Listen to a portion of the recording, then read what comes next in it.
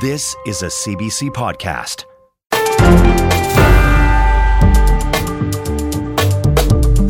Hi there, I'm David Cochran, and this is the Power and Politics podcast for February 13th. A federal court says the government has failed Canadians by letting the shortage of judges reach a point of crisis. We'll talk to the lawyer who made that case. Plus, a new report calls Canada's homeless encampments a national human rights crisis. Minister Randy Boissonnault has the federal government's response. And an Ontario brewery received hundreds of angry messages and poor reviews after hosting Prime Minister Justin Trudeau for a private event.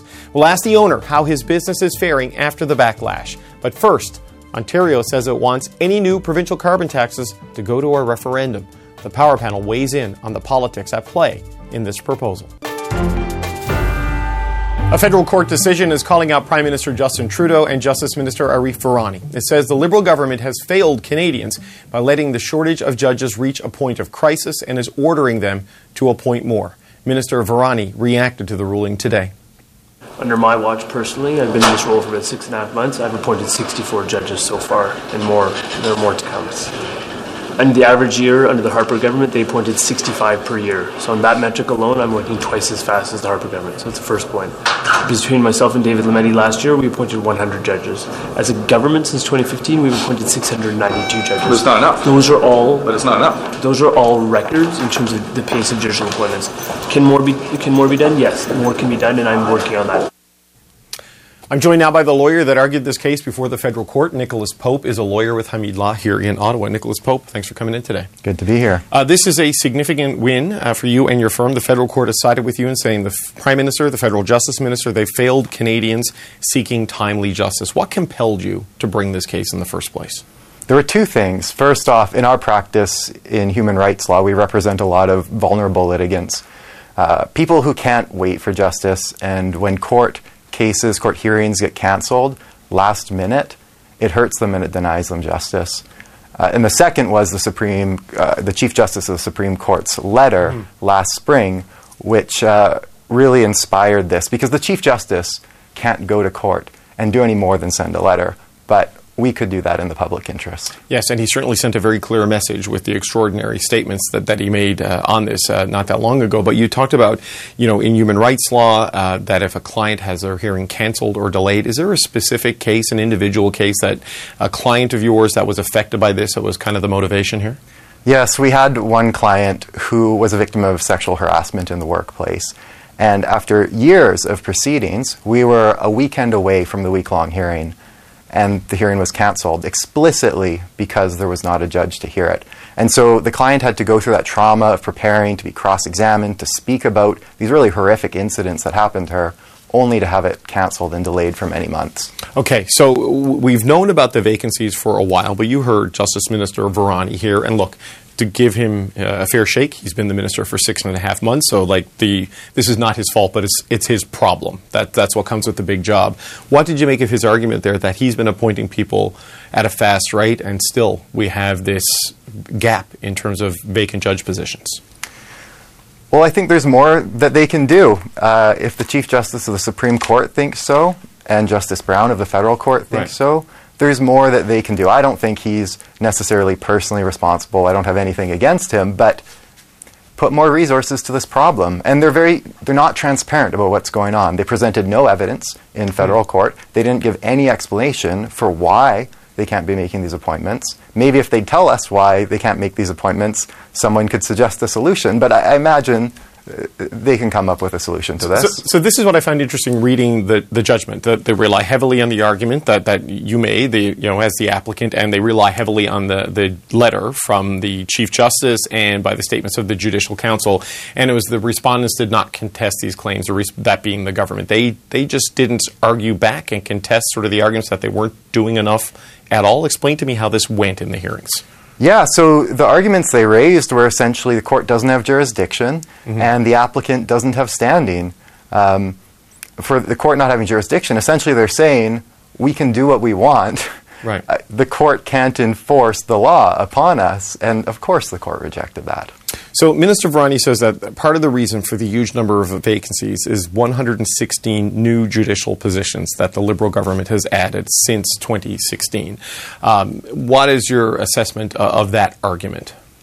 They added the positions, so they knew when these positions would be added. It has to go through all the readings in the House and in the Senate. And so they should have really been prepared to be filling those positions as soon as the legislation came into force. So the remedy here by the federal court, and we have no idea what the federal government's going to do, they're just studying it and responding to it, is that there's about 70 to 74 vacancies right now, I think, at the various judicial appointments that they control. The remedy is to get it down into the 40s, which is where it was in 2016. Judge Brown has said that's a reasonable level of vacancy, and he suggests a reasonable amount of time. I don't know exactly what that time frame is. What kind of an impact would 30 fewer vacancies, 30 and change fewer vacancies have in the system in your view? Yeah, it would cut the vacancies in approximately half. 30 more judges will make a difference. I don't think it will solve the problems. There's other problems as well in our court system that won't be solved by filling these vacancies. But this is a fairly low-hanging fruit. There's more complicated ones. This one's not that difficult to solve. I know we had a couple of difficult years in the justice system because of COVID and the pandemic and what that did to court. I have friends who are criminal lawyers and couldn't go and all of the challenges there. But we've also had, like, the Jordan case, which mandated certain timelines to get this stuff done, and we're still seeing, this court decision pointed out that the Court of King's Bench of Alberta has reported that more than 22% of ongoing criminal cases are still passing the 30-month deadline to be heard, and a lot of those involve violent crime. How is it that with such clear direction from the court in a case like Jordan, we still have a situation here where there aren't enough judges because there doesn't seem to be a shortage of lawyers who want to sit on the bench?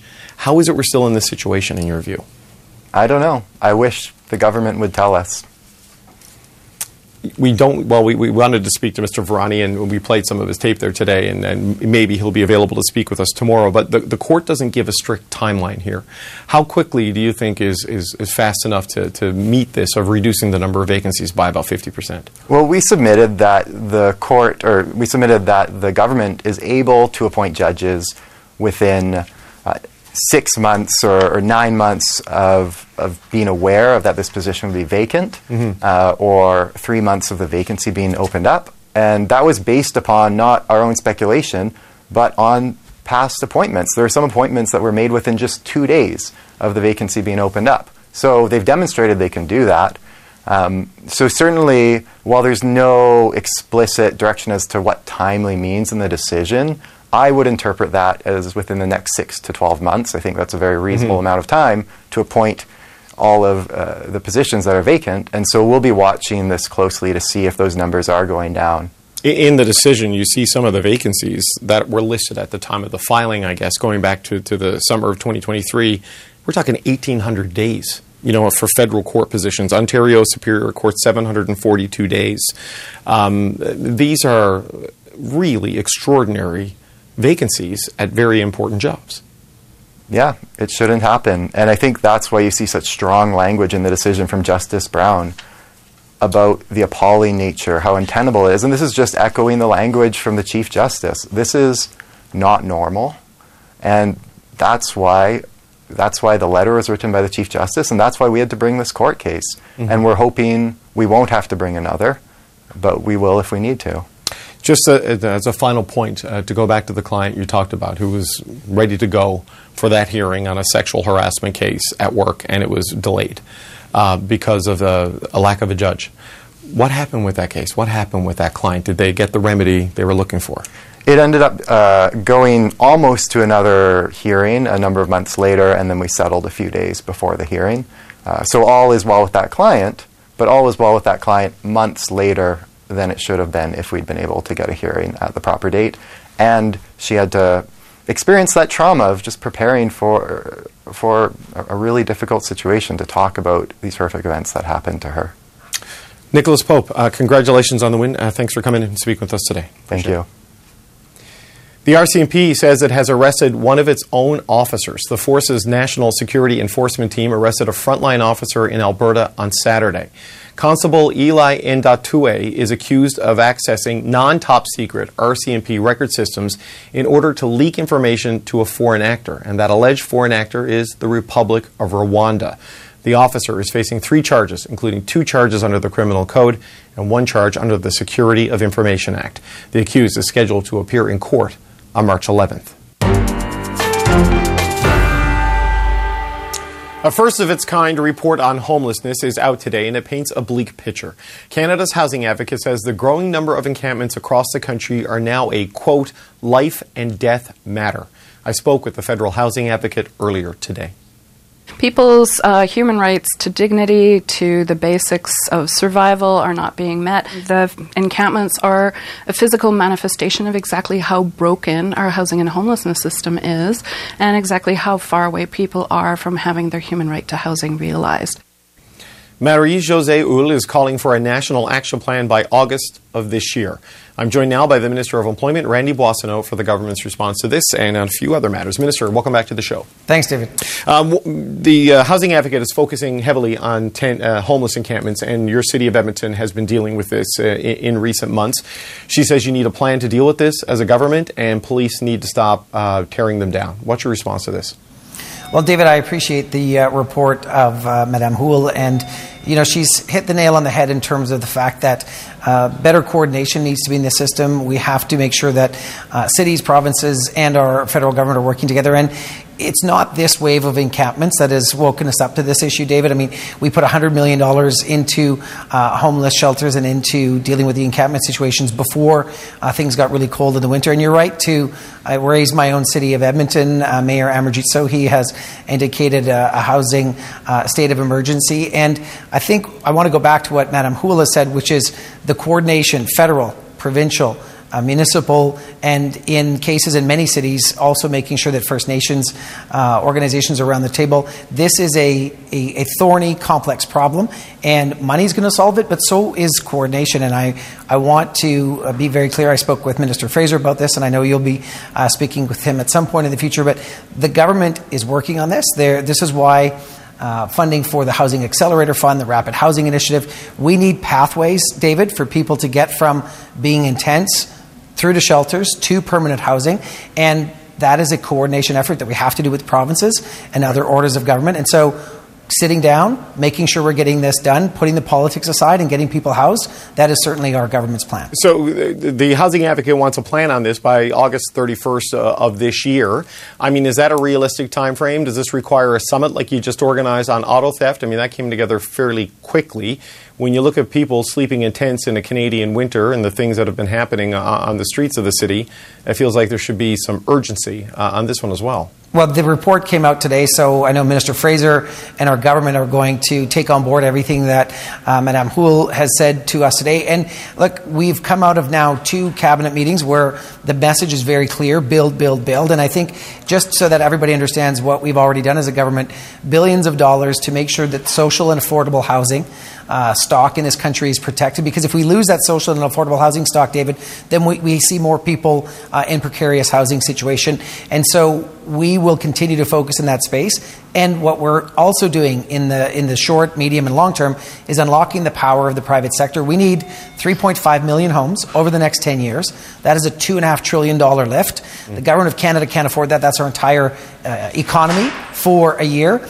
But things like putting $20 billion into the CMHC loan fund to make it easier for builders to build, making sure that we take the GST off of purpose-built rentals. That's also going to build hundreds of thousands of units. So it's a supply issue, it's a coordination issue, and it's making sure that social and affordable housing, that we have more of those units, and that's where we will stay focused as a federal government. There are issues here, though, that I know jurisdiction overlaps on this in multiple directions. Yep. But as Ms. Houle pointed out, the Indigenous population of this country is overrepresented statistically, proportionally in a lot of these tent cities, these homeless encampments that we're seeing. So there's a clear federal role and some responsibility on that there. I mean, how do you deal with this specifically in terms of targeting the Indigenous population that may end up in these situations? Yeah, and David, I'm going to push back there because Indigenous Albertans are Albertans too. It's not like because it's an Indigenous issue, it's entirely the federal government's responsibility. And I'm going to be really blunt. We have that ethic across particularly the West too often. And we've seen ourselves end up in court cases where billions of dollars have to be paid out generations later because of provincial inaction when it comes to doing right by Indigenous peoples. And this issue of encampments and homelessness touches a chord with me. It's in the downtown of my city. It's across the river. We're seeing this across prairie cities. And so the Housing Advocates report should be a wake-up call for provincial governments to do more with Indigenous groups. And look, we all have to get around the table. We all have to do this. And I will look at the government of Alberta and say, where is their money in this particular issue? And so if we have provinces that are prepared to get around the table, like we've seen in British Columbia, that are prepared to be willing actors to solve this issue, then I think we'll do right by the folks that find themselves in tents, sleeping out in the cold. No, I certainly wasn't trying to suggest with my question that other orders of government don't have responsibility for this, but I was just speaking to the constitutional nature of division of responsibilities in the country. And this is something we have a federal government, multiple federal departments to sort of manage. But I guess just how do you, just as a final point on Sure. the report, is how do you start this process? I know Minister Fraser, I know he had travel and couldn't join us today, but how do you start this process? I mean, is it something like what we saw with the Auto Summit? Is it a First Minister's meeting? Like, this is happening right across the country, these encampments. It seems to be something that requires some urgency. So I think you're going to see this happen at a city level, but also in a more coordinated way across the country. And I'll let Minister Fraser get on the show and share with you some of his thinking on this. But I can be very clear with you that the work on this has already started, David. There's an organization run by national Indigenous and provincial Indigenous housing organizations, and the organization is called Nishi, and that has about $300 million out of the $4 billion rural and remote Indigenous housing fund that was in, I think, budget 22. And so that work is underway, and you've seen some progress on that fund in British Columbia. We're seeing some success in Alberta as well. And I think everybody just needs to realize that housing is a right and that we have to get this done. We have to put the politics aside, and public and private dollars need to be directed in the right spaces so that we can get the work done. You had an announcement today, you and the other ministers on the economic team, announcing you have 60 housing agreements with smaller and medium-sized communities across the country. The focus to this point has largely been on the big cities. That's where we've seen a lot of the deals being done. The challenge, though, Minister, and this is where your employment job comes into this, finding the people to build. It's hard to do it in large urban centers where you have economies of scale and critical mass. It's even harder to do it in rural and small-town Canada. I mean, how do you make this happen? Because the money helps, but you need people to do the work. Yeah, we need people to do the work, and that's why the partnerships that we have with the provinces through the labour market transfer agreements are so important. We train over 200,000 people in the construction trades alone per year. About 1 million people get trained through these agreements that take place across the country. And I was in Winnipeg earlier this year, David, to talk about how we can do more to scope in people with foreign credentials. So 6,600 people in the health field are going to be scoped in to have their credentials recognized. And my part of the announcement today was in the healthcare field related, and that is we added 50% to the student loan forgiveness for doctors, nurses, nurse practitioners, family docs, so that people in rural Canada can have the healthcare service they need. So if you are a nurse, your forgiveness now will go up to $30,000. If you're a doc, it's going to go up to $60,000. And practitioners, doctors, and nurses who, after they've practiced 1 year in a rural and remote community, they apply within 90 days of that first year, and they get up to that maximum amount of their student loans forgiven. And we're going to make sure that this applies to small and medium-sized communities of all sizes, because we've put $200 billion into the healthcare system. And to your point, now we've got to make sure that the people are there to do the work across the country, including in rural and remote Canada. But you Minister, and look, the loan forgiveness, I think there's a lot of people who, especially I know some have doctor friends. My mom was a nurse. They racked up big debts going to school. I understand the appeal of the loan forgiveness, but there's also a labor supply challenge there. And by enticing people to go to the smaller parts of Canada, the more rural parts of Canada, are you worried about cannibalizing a workforce from the more urban parts? Because the issue is supply again, right? There aren't enough nurses, there aren't enough doctors. So if you're enticing them to move from one part of the country to another, you create a gap when you fill another gap, potentially. So, David, you've put your finger on it. We have to have more Canadians that want these jobs and are going to fill those jobs because we have an aging population. I mean, I'll give a statistic from the skilled trades that keeps me up at night. We have 700,000 skilled trades about to retire between now and 2028. In the healthcare field, we're looking at about a 49,000 person shortage over the next 10 years. And so we need more Canadians and permanent residents, people who are settling here, to take on these jobs. But the other thing we have to do, David, is we have to scope in more people who have these skills and this education from other countries and shorten the pathway for them to have their credentials recognized. And that's some of the work that I'm doing with my colleagues across the country. But I can also say the money that we put in the system to make sure that foreign credentials can get sped up is really important. I'll give you an example. 50% of dentists in this country are foreign born.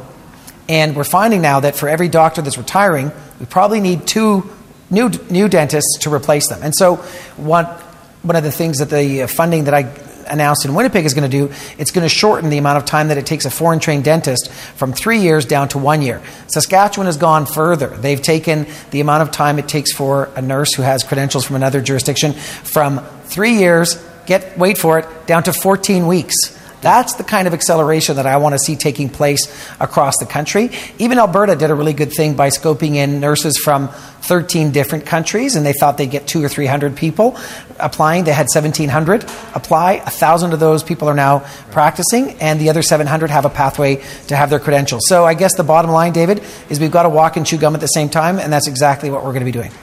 Employment Minister Randy Boissonnault, thanks for joining us today. Thanks, David.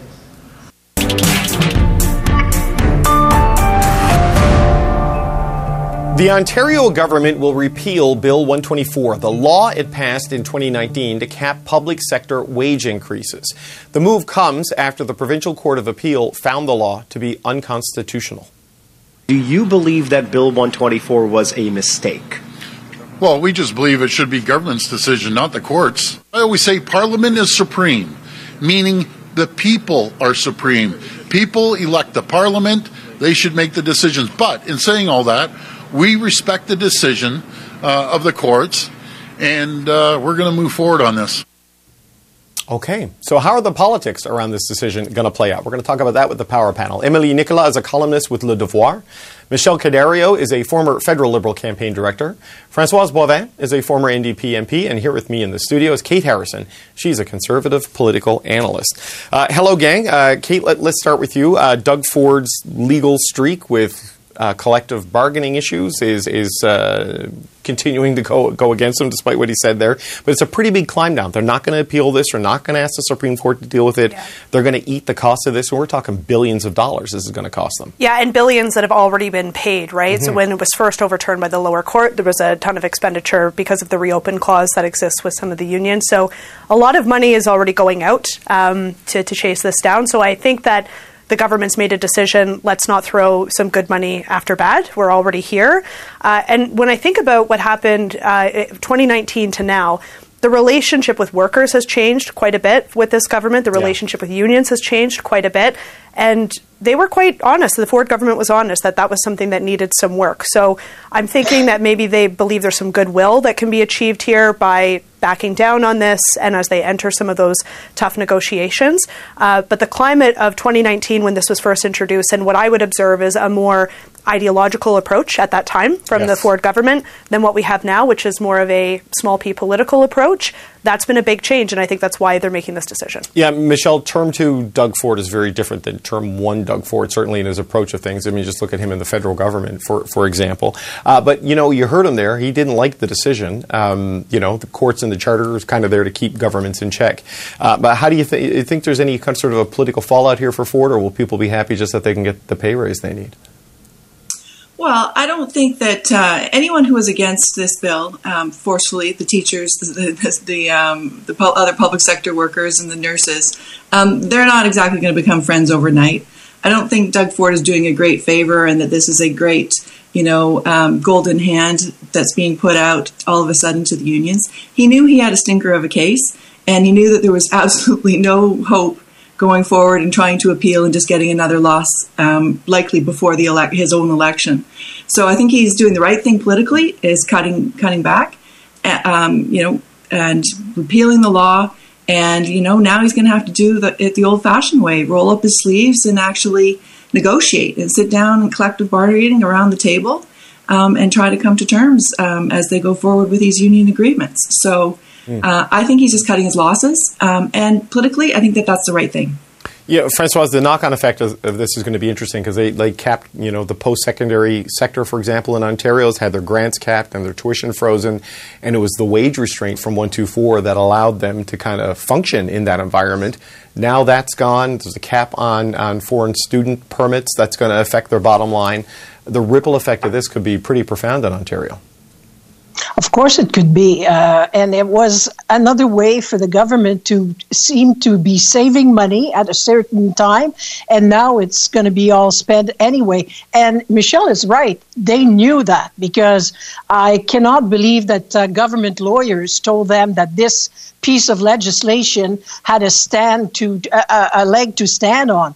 It's another one that just complete the factor that negotiation is the way to do it. The protection from the Charter of Right includes the right to assemble in unions, also includes the right to negotiate. So when you remove that and you play a bit of the dictator, well, that's what's gonna happen. So they try to save on one hand, and then they'll have to spend, if not already spent, on the other. He played it just right for the tone, though, giving an impression that he was right. It's the court that are wrong, and sad, because it should be us, representative of the people. But as representative of the people, they're supposed to uphold the law, the Charter of Rights, and so on. So, but he moved along right away, knowing he was wrong. Emily, just smart to cut his losses on this one and move on, stop the endless litigation with Labour?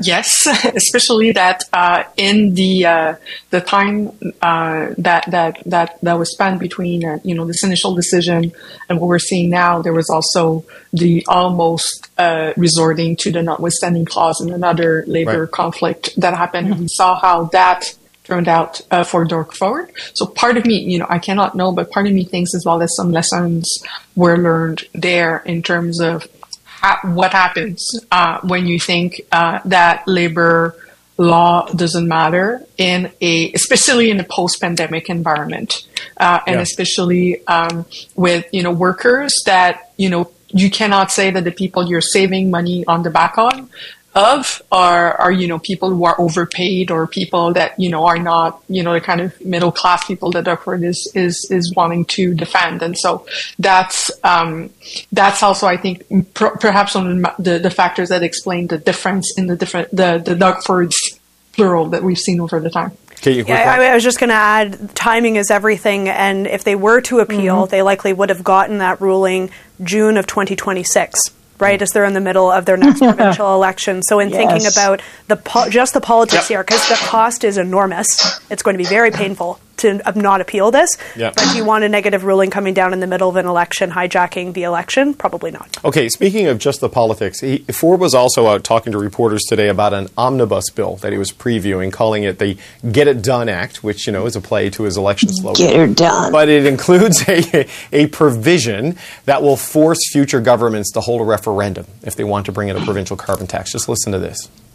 If a future government ever tries to raise the carbon tax like they did before, they're going to have a referendum. Let the people have a voice. Okay, so Françoise, he's taken a shot at Bonnie Crombie there today, calling her the queen of the carbon tax. But, you've sat in Parliament. You cannot bind the hands of a future government with a piece of legislation today. They can just change that legislation going forward. So, this is symbolically interesting. The legal weight of it is dubious. But what do you make of the political argument here of trying to say we're going to bind the hands of a future government? They have to have a referendum. Well, you must think people are dumb to believe that, but he's hoping that there might be some that will believe it. It caters to his crowd. Anti-carbon tax, it plays on themes that we hear at the federal level every day. So to give an impression that it will not happen because we're having this in a piece of legislation, I think it's just setting the stage for what's to come in 2026 in the Ontario election. If I was Ms. Stiles, the leader of the NDP, I'd be a bit insulted since I'm the leader of the official opposition, and he's already making it a battle between himself and Ms. Crombie. So it's political. It's political play, and it's such a bad word. Carbon tax. I didn't miss that in Florida. We didn't hear that much over there. No, I would suspect they don't talk about that much in the state that Not DeSantis that much. runs. They love it. But Michelle, on this point, I mean, there is a carbon tax, a carbon price, whatever phrase you want to use in Ontario, but it's the federal backstop. So even if a referendum would hold and be accepted as necessary, unless the federal price goes away, this kind of doesn't matter. And I guess maybe that's what the Conservatives are hoping for with the federal election in the offing. Yeah, it's kind of wily on Doug Ford's part. He can kind of stake out a position on carbon tax that is largely irrelevant because it's not right now a provincial tax. And also, can easily be overturned by the next parliament if they chose to actually impose something else. But it's not a direct kind of hit against the Prime Minister either, who he's working with on a whole bunch of different issues. So I'm gonna give him points for being crafty, and he's got the slick title of "Get It Done" Act and throwing in some things that even I like. The car registration online. I'm all for it, but. It is a bunch of nonsense, and it's not actually doing something for anybody. It's not advancing the climate agenda in any way. It's not pretending to do so. And I think it's just kind of a bit of a cop-out, and maybe it's like a little bit of a handout to Mr. Poilievre to say that he's doing something to support the fight against the carbon tax without actually getting his hands dirty. So Emily, it is crafty and potentially consequence-free, but also in the same news conference in which he said Parliament must be supreme when it comes to matters, he says Parliament can't make up its own mind about a carbon tax without having a referendum first. So I guess it's just the courts that can't interfere. Yeah, listen, I'm not going to repeat what everyone says, but that was exactly my thought. There is some really good material there for a class of political philosophy and just like what it means for people to be sovereign and what. And generally speaking, I am a person that really supports more, direct democracy, participatory democracy. So, for me, the question then becomes, what else do we want people to have a say on rather than just vote every 4 years and just shut up? Is that really democracy? And so, but that's just a philosophical thought that just Doug is inspiring me because the rest of it, concretely speaking, as everyone else said, it's on consequence. Okay, so it's power and politics and philosophy tonight. This is what we need to add to the show. But Kate, just on the point, like that Françoise alluded to, he didn't go after Merritt Stiles today. He went after Bonnie Crombie. Yeah. Shared potential base because former mayor of Mississauga. Is that what the issue is? He sees her as the bigger threat. That's his tell today? Yeah, well, and the polling would bear that out to be accurate, right? Most recent polling, despite Bonnie Crombie being pretty new on the scene, has already, she's already leapfrogged Merritt Stiles, so you can see why he'd be making that tie. She also was a federal Liberal MP, and they are kind of branded as the carbon tax party. So I think smart for him to make that distinction. And we're still 2.5 years out from the next election. So if this is the tone and tenor now, I can only imagine it will be in 2026. Yeah, that's a very good point. I want to thank the Power Panel, Kate Harrison, Françoise Bois, Michelle Cadario, and Emily Nicolas. Thanks so much, gang. Thank you. See you. Thank you. It's a place that markets itself as selling beer and good times. But ever since hosting the Prime Minister last week, the owner of a Bowmanville, Ontario brewery says his business has been flooded with hundreds of hateful messages, phone calls, and negative Google reviews. Trudeau was invited to the Brewers' Pantry by Durham Liberal candidate Robert Rock, who chose the venue to host a small event for supporters. Brewers' Pantry owner Chris O'Coin joins us now to talk about the aftermath of the Prime Minister's visit. Chris, thanks for taking the time on what's been a pretty tough week. It's good to meet you. Yeah, great to meet you. Thanks for having us on. So let's go back to when your brewery was asked to host Prime Minister Justin Trudeau last week. What was going through your mind when you got this request? Well, it was more, we did it for Rob Rock. He's running for the by-election to replace Aaron O'Toole. And he started off as a friend. Like he's a craft beer lover. He's got a craft beer podcast. So he came in and we bonded over that and started talking. I didn't even know he was a politician. And then he brought it up in conversation that he'd like to host an event sort of to kick off his campaign and get some excitement going. I said, sure, if you want to book an event on a midweek and bring in 50 people in here, absolutely, let's do it. It was a few days before the event was scheduled that he said he'd be having a VIP coming in, and said that it was the Prime Minister and for me to get ready and if it would be okay. I was honored, and I agreed to it, of course, and we... he came in, and so, security did a few things ahead of time and make sure it's prepped and make sure the area is good. So, that's how it kind of went down. So it all went fine, at least on the first night, but since then you've had negative reviews, you've had bad phone calls. What's the fallout been? Yeah, like you said, the event went amazing. It's every politician was here, a lot of local community figures, a lot of people from the community came out. It was a lot of excitement. The event was beautiful. We had a good talk with the Prime Minister. He really loved our business concept and loved the beer. And I knew something was wrong because during the event, I started getting all of a sudden bad Google review, started getting emails. I was like, something's going on. I posted a quick pic out of pride to my followers thinking maybe I'd get a little good ribbon out of it, but, people would think it was cool. But that instantly got bombarded. But yeah, I found out like the local Bowmanville community page, that's kind of a lot of hate on that page. They got wind of that the Prime Minister was in town, and word spread pretty quickly, and the chaos started even before I posted anything. So wait, okay. You were getting hit with negative Google reviews while the Prime Minister was there? Like the reaction was happening in real time because you posted on social media? Really? It happened that fast? No, I didn't post anything on social media. It came from the Bowmanville community group. So is this a Facebook page? Is this it's one of those community group Facebook pages that everybody likes to complain and bitch and, complain about their neighbors and, do this and do that, whatever they're used for. They started noticing all the SUVs out in the back, and they noticed all the police and the presence downtown Bowmanville. Of course, it was a big deal. And then everybody's like, oh, they're going into the Brewers Pantry. Trudeau's in the Brewers Pantry. Everybody go, oh my God, it's chaos. And then, it started right from there. And then I posted a picture, like I said, on social media, and it didn't take long. So people in Bowmanville who don't like the Prime Minister found out he was in town, found out he was at your store, and just started hammering you online. That's how it all went. Oh, yeah. Absolutely, yeah. Has it slowed down? Has it persisted? Like where are things now? Well, because of the media attention, of course, this is really ramped up. We did a piece for Global News yesterday that's been in the papers.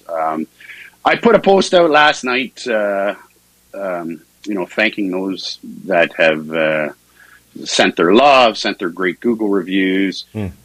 All the bad Google reviews we were able to get off the Google because, anti-bullying and hate. Right.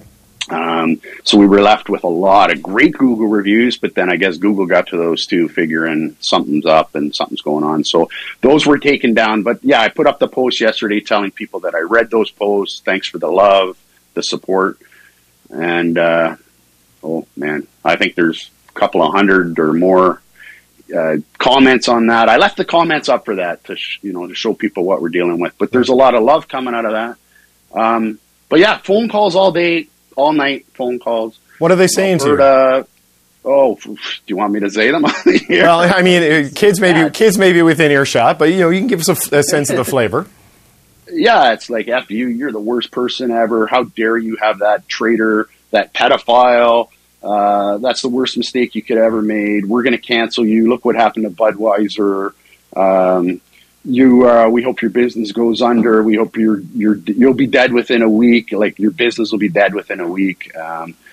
Not crazy direct threats. There was people saying, "Oh, we hope maybe your business is going to catch fire. We hope your family gets sick. You're the worst human being ever allowing that traitor into your store." And these are coming from Yellowknife. These are coming from Newfoundland, Alberta, a lot of from Alberta, all out of BC. Call this morning from Ohio, Chicago, so the States, some people in the States. These are, and I'm once in a while I'll answer one to say, "Buddy, what's going on? Give me a break." But I mostly let them go to voicemail, and they'll leave voicemail. So I have a good collection of voicemails for sure. This is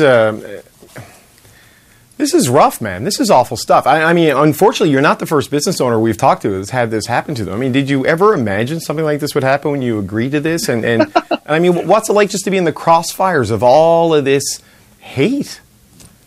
I had no idea, but I'm not ready for it because we love everybody that comes through our doors. And when you come through our door, you're a friend. People always leave here thinking, "Hey, that place is great. We got great friends in there." And that's the relationship that we have with our, I don't like to call them customers because everybody I've met is great friends. So I'm not ready for this hate. I don't know what, I've never been in this position in my life before. I post things online for our events, and usually we get great love. We get all this response. And like I was saying, I thought I'd get a little bit of good ribbing from our followers, a little laughter, but people would think it was really cool. I found out quickly that there's a lot of hate out there. So that first night, it was hard to sleep. It's been hard to sleep since this, but the first night it's hard to sleep because that's what I'm focusing on. I'm like, "Oh, I made this horrible mistake. My business is doomed. This business I love and work so hard for and have this great dream is doomed."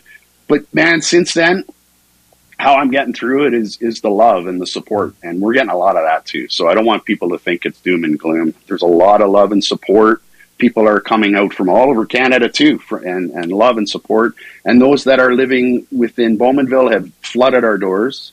People are coming all the way from Toronto. People are coming from all around the GTA. Guy just walked in and handed me money today. I didn't want to take it, but he said, "We want to support you anyway." We sold out of all of our T-shirts. We've had a record day all weekend. So it's a lot of activity and a lot of positives coming out of this. So that's what we're kind of concentrating on. And I'm feeling the love as well as that hate, which I'm not concentrating on. So the hate has been met with a response of love and support, as you say, and I guess which is a good thing. It's certainly good for your bottom line because you're obviously worried about what something like this could do. Just as a final point, Chris, I mean, what do you want people to take away from what has happened to you over the past week? Well, I posted today too. I'm not your elected official. I'm not a politician. I'm very middle of the road when it comes to politics. I don't discuss it with people. We all have opinions, but I'm not your elected official. I'm not telling you to vote for Trudeau. I'm not saying I support Trudeau. I'm not saying I support anybody. We support people that come through our door. And I want people to come through the door. And I hope this isn't, they're just going to come in now and then don't show support. And then down the road, we're going to suffer. I don't think that's going to happen because once they meet us and know what we're all about in here and this business concept and how we are supporting so many local breweries, hyper-local breweries and restaurants, and that's what we're all about. And once people realize the love that we have, I think we're going to make a heck of a lot of new friends out of this, and people will keep coming back. Well, Chris Aucoin, I hope the hate stops and the love keeps flowing. That's Chris Aucoin, the owner of the Brewers Pantry. Thanks for your time today, sir. Thank you so much. That's it for today. If you like this episode, please follow the pod and catch our next live show on CBC News Network. We're on weekdays at 5 p.m. Eastern Time. I'm David Cochran. Thanks for listening.